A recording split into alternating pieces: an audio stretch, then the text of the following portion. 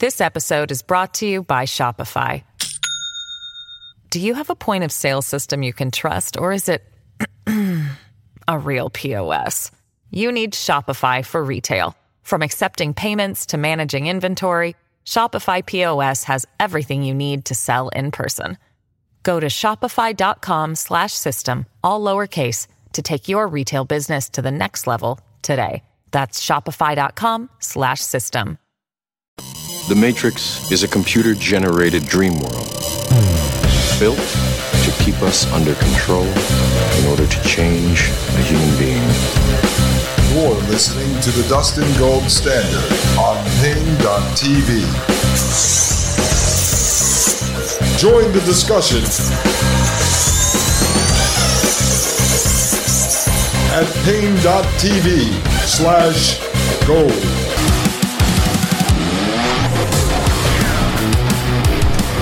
All right, ladies and gentlemen, we are back from the break. I am Dustin Gold. This is the Dustin Gold Standard, and you are listening to Pain.tv/gold. Folks, over the last month, I've asked you to reach out if you have any important information you'd like to discuss, any research that you've done over the years, and you can send me stuff over at gold@pain.tv, the email address, or over at pain.tv/gold, either in the public forum or through direct message.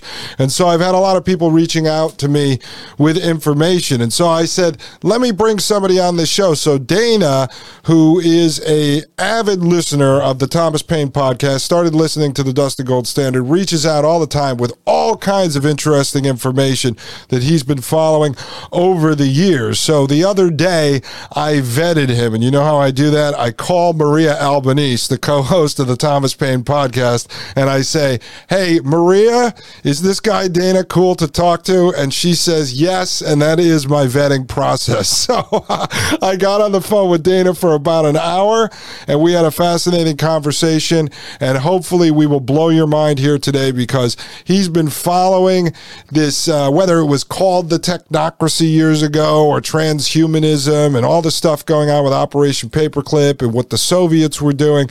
He's been following this stuff for years. And so he knows a lot more than I do. And I'd love to be educated. I love to gain additional knowledge. So Dana, it's great to have you on the show. How are you this afternoon? I'm doing great, Dustin. Thanks for having me on. No, this should be a great conversation. So how long have you been listening to the Thomas Paine podcast?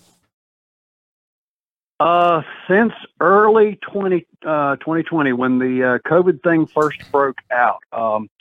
My wife and I both have had some bad reactions to medications and some medical advice over the years. And when the whole COVID thing hit, I was quite suspicious, but I couldn't really find anybody whose sentiments echoed mine, or at least my suspicions. And then while just searching on the internet one day, I came across a Thomas Paine podcast that was talking about it. So I listened to it and was just completely blown away and never really looked back. And then 2 days later, he had Maria on. I heard her for the first time, and I was like, nah, I need to kind of hitch my wagon to this star for a while, because these folks know what they're talking about. And like I said, been there ever since. Oh, that's great. Now, do you mind me asking, we didn't talk about this the other day, but what was your entrance into, say, politics or political news or analysis? How did you start becoming interested in the world and all the things that are going on around us and the people who have control over us? Oh gosh, this goes way back. I think this goes back before the Civil War, when I was a kid. I grew up, in the 50s and 60s, and graduated high school in the early 70s. And at that time period in the country, it seemed like the mood of the country was split down the middle. You had the kind of like the hippie movement going on one side, and you had this like ultra conservative, Johnson Nixon thing going on the other side. And I mean, even though Johnson wasn't a political conservative, I mean, he's from Texas back in, the day. So, we were told to, respect the police. We were told to respect the government. We were taught to respect the flag and our servicemen. And I mean, that's the way I was raised. And, that was done in school, and it was done at home. And so I did. And then I read a book called Bury My Heart at Wounded Knee. And I got a completely different perspective on General Custer. And I thought, for all my life, the movies I've seen and the talks I've heard and what I've heard in my history classes in elementary school and stuff, Custer was the good guy, the great American hero who went west and those bad old Indians killed him. And I started reading the story and I was going like, well, they should have killed him. That guy was a monster. And, if what they've told me about Custer isn't true, what else are they telling me that's not true? And that just kind of set up I don't know, it was a healthy or unhealthy suspicion of things that were going on above my head, in governmental circles and all that. And that, and then I sort of got into the counterculture thing in the late 60s, early 70s, and found out that Mr. Policeman really wasn't my friend. And so that's just kind of what got it started. And I've just had, like I said, I've had this suspicion of authority from then on and looked into things. And one of the early shows that VM did with Mike, he said, if you're listening to anything that's coming off mainstream media or coming out of Washington, D.C., consider it a lie until, you can prove it otherwise. And so that's kind of always sort of been my philosophy. And that's just where I go. That's worked for me. I don't know if it worked for everybody else, but it works for me. Yeah. So back then, in the late 60s, early 70s, as you said, and I'm 41, so I wasn't alive then, but you had at least this sort of illusion that the country was like 50-50, half was hippie, half was more conservative. And so when you grew up, you grew up more on the like conservative side? Well, I grew up in a small southern rural foothills town, right? The foothills of the Blue Ridge Mountains in North Carolina and Virginia. And so most everybody in town was conservative. There were not many people that had long hair. I remember when I was in high school, I knew 3 people who had smoked pot. And then, I moved away, went off to college and stuff and came back. And when I moved back here in 1989, we had kids dying of heroin. So, things have drastically changed. But back in that day and time, you talk about profiling. I mean, if you had long hair, you got pulled. If the cop saw it, you got pulled, and your car got searched, and you got hassled, and all kinds of stuff. So I kind of lived, with all this conservatism around me. And at the same time, I couldn't go along with it. I didn't go along with it. I supported our soldiers who were fighting in Vietnam, but I thought the war was bogus, and that later proved to be true. There was an article, I think it was in a Playboy magazine in the mid-70s, 1970s, and the title of the article was something like The Vietnam Technology. And this is, I think, after the war had ended. And the author was saying that there were a lot of technologies that the military was developing, but they had no way to really try them out. They needed a war. They needed a real-time testing situation because they couldn't really test them on our people in this country. But hey, we were out there stopping communism in Vietnam. And so they had the perfect place to try out all this new technology that the military was trying to develop. I don't remember who the author was, and I really don't remember much past that, but I remember thinking like, well, this war was for commercial purposes. And just kind of as an aside, I was working in a cabinet shop. I was making cabinets and doing woodworking, and we were able to buy walnut wood just dirt cheap. It was as cheap as pine until the war in Vietnam ended. And then all of a sudden the price shot up. And I was talking to the guy at the lumberyard about it. And he said, we were getting all this walnut out of Vietnam. So they were, defoliating the forest, cutting down all the trees and shipping the logs over here. And that's why we had so much walnut around, because it was all coming out of Vietnam. And I wondered, how much other stuff that was really good for our economy, was coming at from the Vietnam War, from our own soldiers being maimed and killed, and countless Vietnamese people maimed and killed, and it was all for nothing. We just split. We said, okay, we're done. We're leaving now, and nothing was ever really settled. And South Vietnam fell to the North Vietnamese, and the rest is history. But that got me thinking. That war is good business, and a lot of people got rich off that war. And it really had very little to do with stopping communism, because we didn't stop communism, and we've since become kind of a communist country of our own. And so that war was just a testing ground for the military, and it was probably something that made politicians and big businessmen lots and lots of money at the expense of good people who got hurt very badly. Yeah, probably that's interesting. Oh, definitely. And that's interesting. Now, let me ask you this, because I think we all go through this. Anyone who is like truly woke to the matrix that we live inside of. So you start off with like more conservative, traditional sort of law and order values, just from the area where you came from, what you grew up under. And then in the beginning, before you, let's say, started doing a lot of research into these topics, and I would imagine sort of based on our conversation and what you've just said here, you've reached a point somewhere in your life where you realize the whole thing is a clown show. Did you initially turn from the conservatism to like the hippie culture, the counterculture, as you mentioned earlier? Was that like your first reaction to withdraw from the right to the left? Well, I don't really consider myself withdrawing from the right and going to the left. I didn't really like anybody. I didn't like the liberals. I didn't like the conservatives. I didn't like the arguments. That's why I didn't get into politics much, other than to distrust them and try to find stuff that I could to prove what I feared or thought about them. But I found that, all these, dirty hippies that were so bad and that I wasn't supposed to go near, turned out to be some pretty decent people. Not all of them. There's crooks in every, facet of life, but a lot of people who were getting really bad raps, and at least in our area, I found to be pretty nice people and very generous and caring. And yeah, they got high and that was against the law. But by that time I was to the place to where, the law didn't mean much to me, because the people who were writing the laws and the people who were enforcing the laws were pretty bad people too, sometimes worse than the people who were breaking the laws.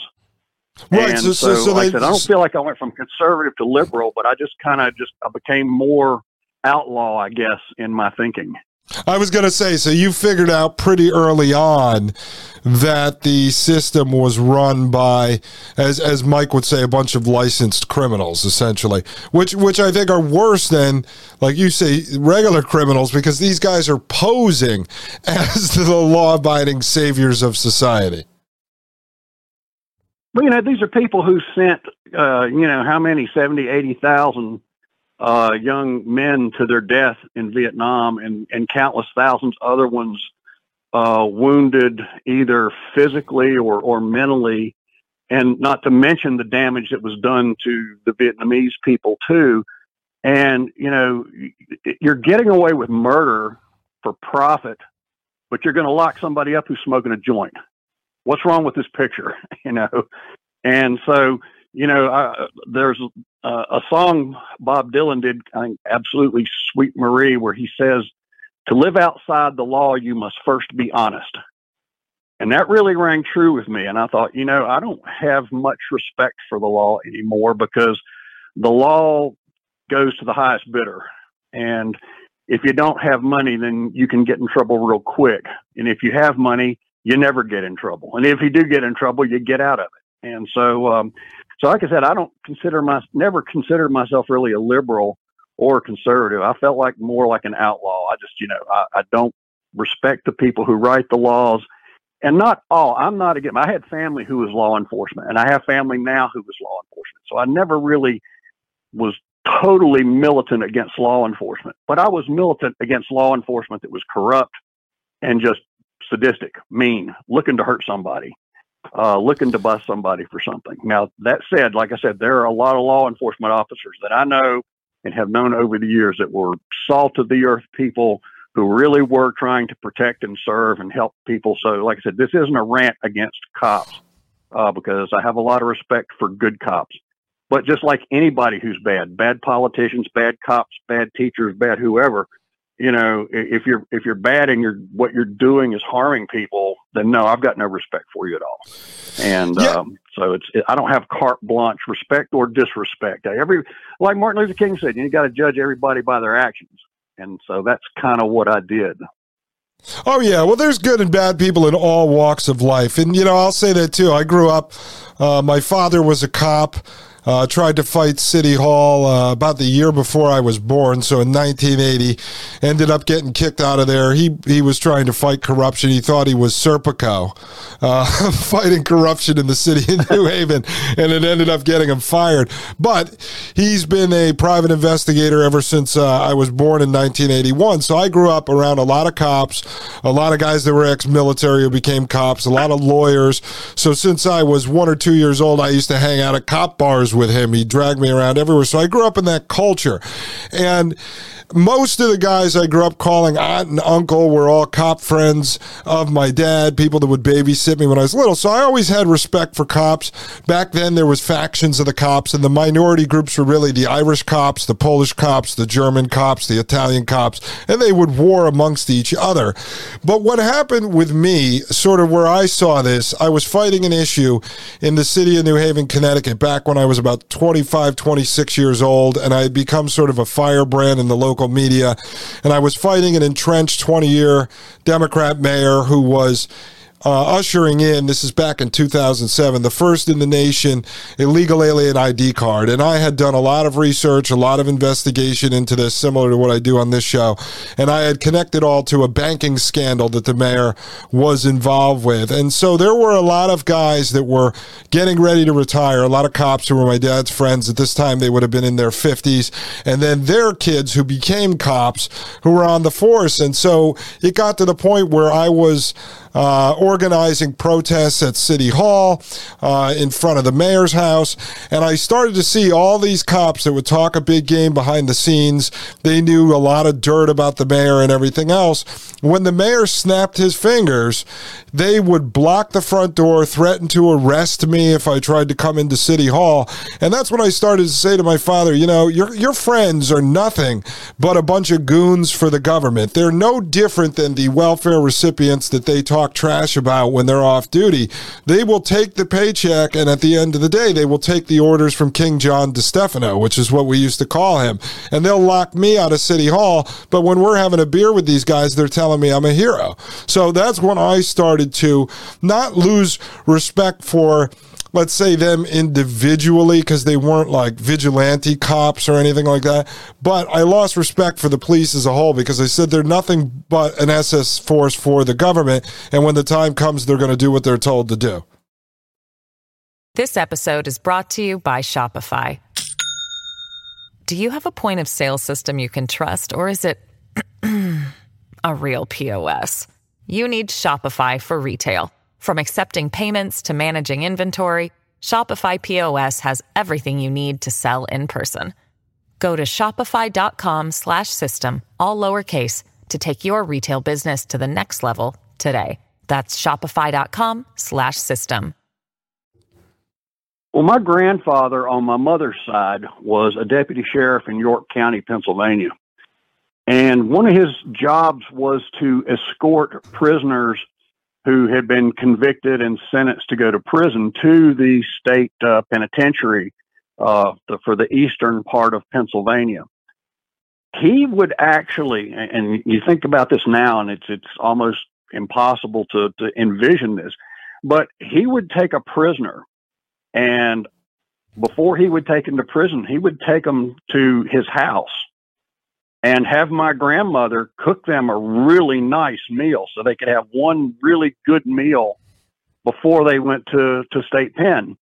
And he did this all the time. And, you think about somebody doing that today, they would probably throw him in prison. But, he would keep up with these guys. He would send them cigarettes because it was cool to smoke back then, and candy and paperback books, and just kind of stay up with them. And then when they would get out of prison, he would try to help them find a job. And that was my view of law enforcement as a kid. And I thought, man, this is a great thing. And when he passed away, I remember you'd see some of these guys come in, boy, and they were hard boiled.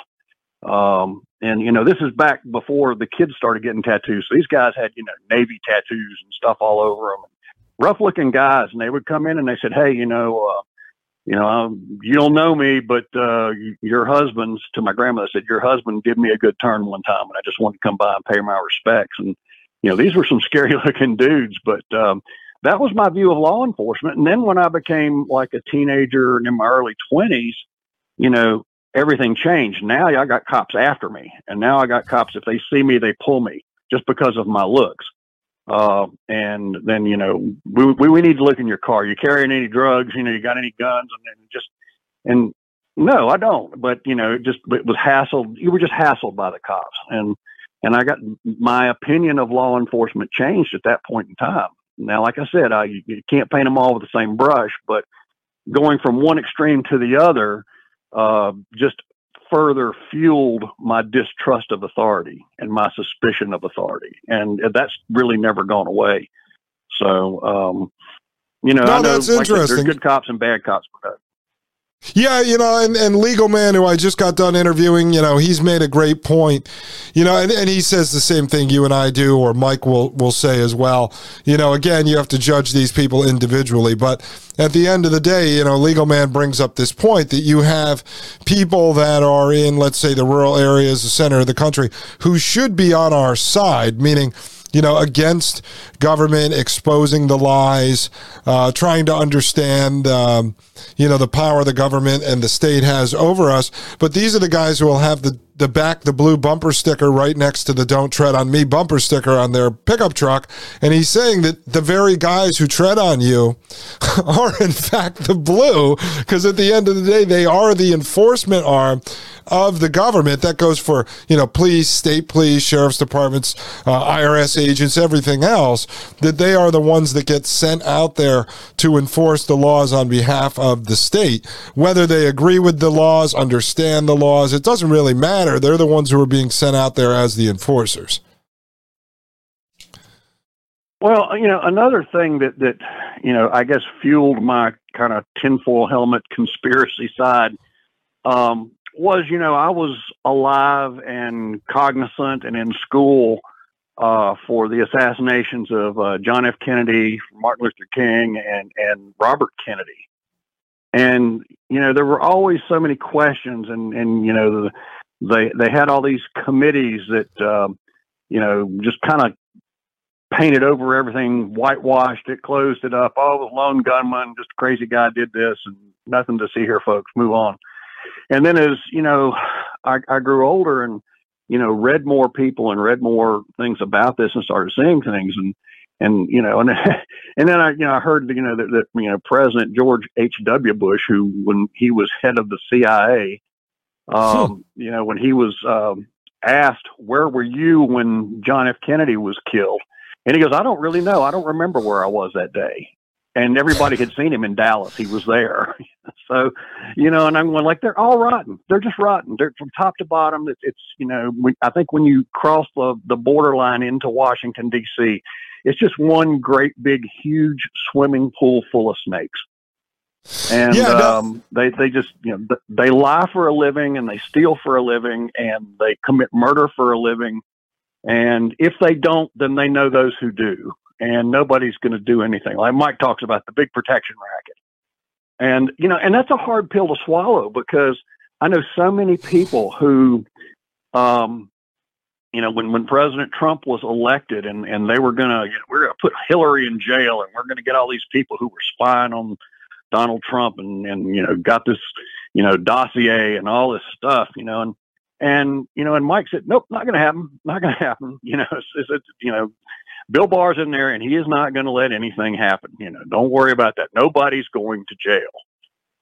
And I know a lot of people who were very, very disillusioned at this, because they get their news from Sean Hannity or whoever, and, they're going to put all these people in jail, and it didn't happen. Nobody got indicted, and these people got off scot-free. and it's just further indicative of the fact that you just can't trust anybody up there.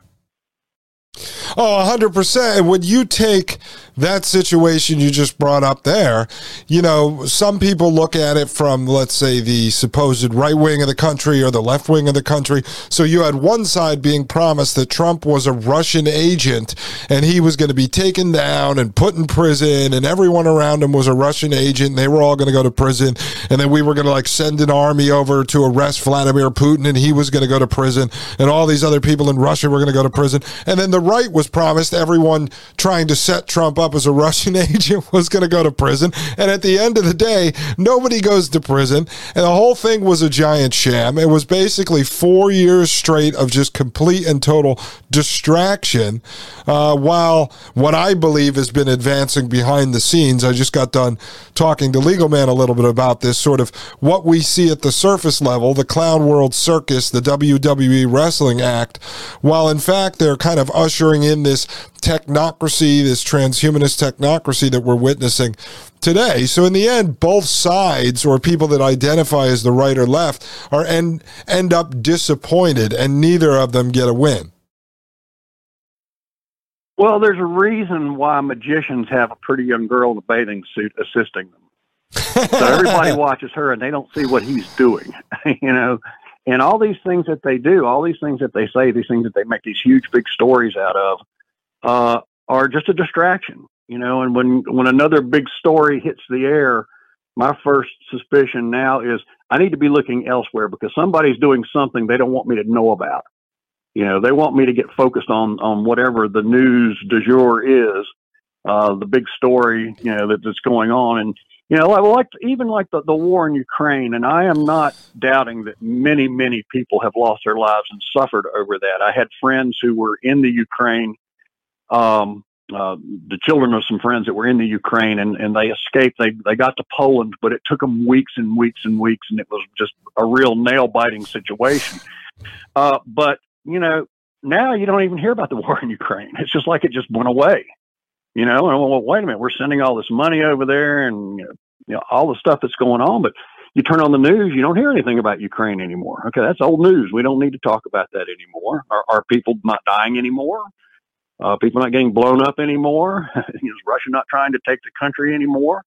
What's going on? Why don't we hear about this? Well, because now we've got other things, shiny objects to dangle in front of the nation's faces, so we don't look where we should look. Well, we're building a military base, an army base in Poland right now, so I think we at least got part of what we wanted out of that whole situation. But yeah, no, I mean, you're right about that. And again, yeah, there's definitely people affected by it. A friend of my wife's is from Russia. She actually lived in Ukraine for a couple of years, lived in Poland for a couple of years. She lives here now in Washington, D.C., so she was over the house the other day, and I was just sitting there. She has no idea what I do. I was just grilling her with questions, and I'm like, so how are your parents doing over in Russia? What's going on? What's this? What's that? I got so much intelligence out of this girl, who's obviously not involved with politics or anything else, just on the whole situation. And now Russia isn't letting the men leave, because up to age 65, you are could be drafted into the army. So like her father can't get out of Russia. Over in Ukraine, she has friends, similar situation, where their fathers can't leave because Ukraine has basically the same law that the men can't leave.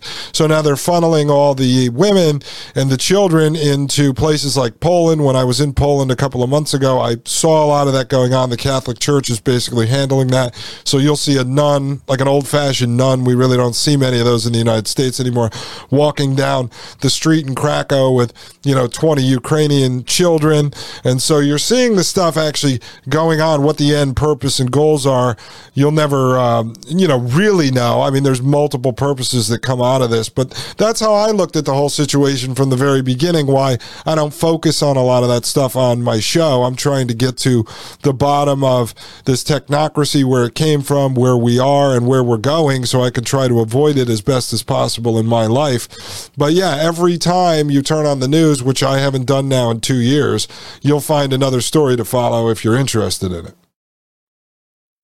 Oh yeah, there'll always be something. There's always that carrot that they dangle out in front of you hanging off a stick. And if they can just get you to chase it, then you won't really pay attention to what somebody else is doing. That, like I said, Mike said, they're stealing your money while this is going on. And that's true. And, and I thought about, the whole thing with Trump and Russia and the Russia collusion and all this kind of stuff. I thought, the Russians, are smarter and much more ruthless than we give them credit for. And if they had really wanted to do something nefarious, they'd have just done it. There wouldn't need to be accusations. It would have happened. Russia doesn't operate like everybody else does. And, I've heard the old story, like we spent $5 million to invent a ballpoint pen that would write upside down in space. And the Russians just used a pencil. But it works. What they do, they don't do things grand and on a big scale, but it works. I like old bolt action rifles. I'm a military kind of historian, weaponry and stuff like that. And the old, especially the pre-World War World War I, and up to the beginning of World War II rifles. The Russians had these old Mosin-Nagant rifles, these big long thunder sticks, and they last forever. I know people who buy them at gun shows and things like that who are collectors. And these things were built in the 1890s or early 1900s, and they're still in good shape. I read that in Vietnam, that for the Viet Cong, the old, World War I, World War II issue Mosin-Nagant rifles was the sniper rifle of choice. The AK-47 fires off a lot of rounds, but, it's not good at super long distance. Well, these old Mosin-Nagant rifles, they could reach out and touch it at probably close to a mile away. And they weren't pretty. They weren't near as polished as our Springfield or the British Enfields or anything like that, but they work. And if you hear the story about when Hitler invaded Russia, Stalin and Hitler had made a deal that they would not attack each other when the war started. And Hitler reneged on his promise and attacked Russia and was getting close to Moscow when they finally convinced Stalin that the Germans were here. So he dismantled all of his factories that were in Moscow or to the west of Moscow, packed them up on trains and sent them all to the east and rebuilt them and started building his war machine. That was a huge feat that nobody ever thinks about. So, if, like I said, if the Russians had really wanted to do something back in those days, they'd have done it. And it would have been successful. Might not have been pretty, but it would have worked.